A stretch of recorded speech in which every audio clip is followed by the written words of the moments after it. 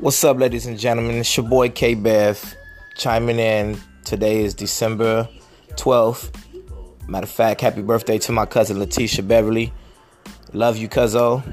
But anyway, we're gonna get back into the story right now. I've been on my chef shit lately. You know what I'm saying? Like, I've been really creating in the kitchen, like really whipping. I even got my little son, Keon Jr. What's up, Junior? Say hi to the podcast people. He just looking at me right now. If y'all hear noise in the background, that's him watching these cartoons on YouTube. He watches his monster trucks and all that.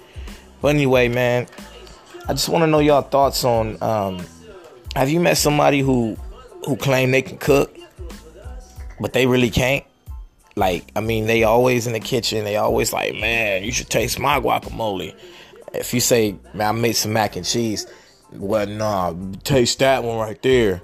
And then you don't want to hurt their feelings.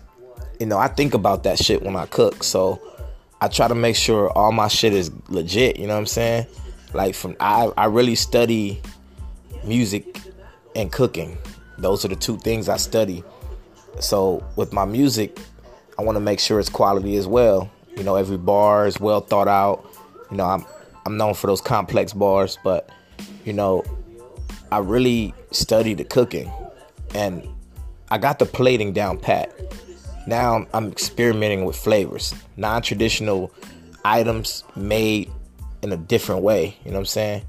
So, like, I got a crazy twist on Mexican food. Like, I kind of experiment all kinds of ways with that, but my marinade game is on point.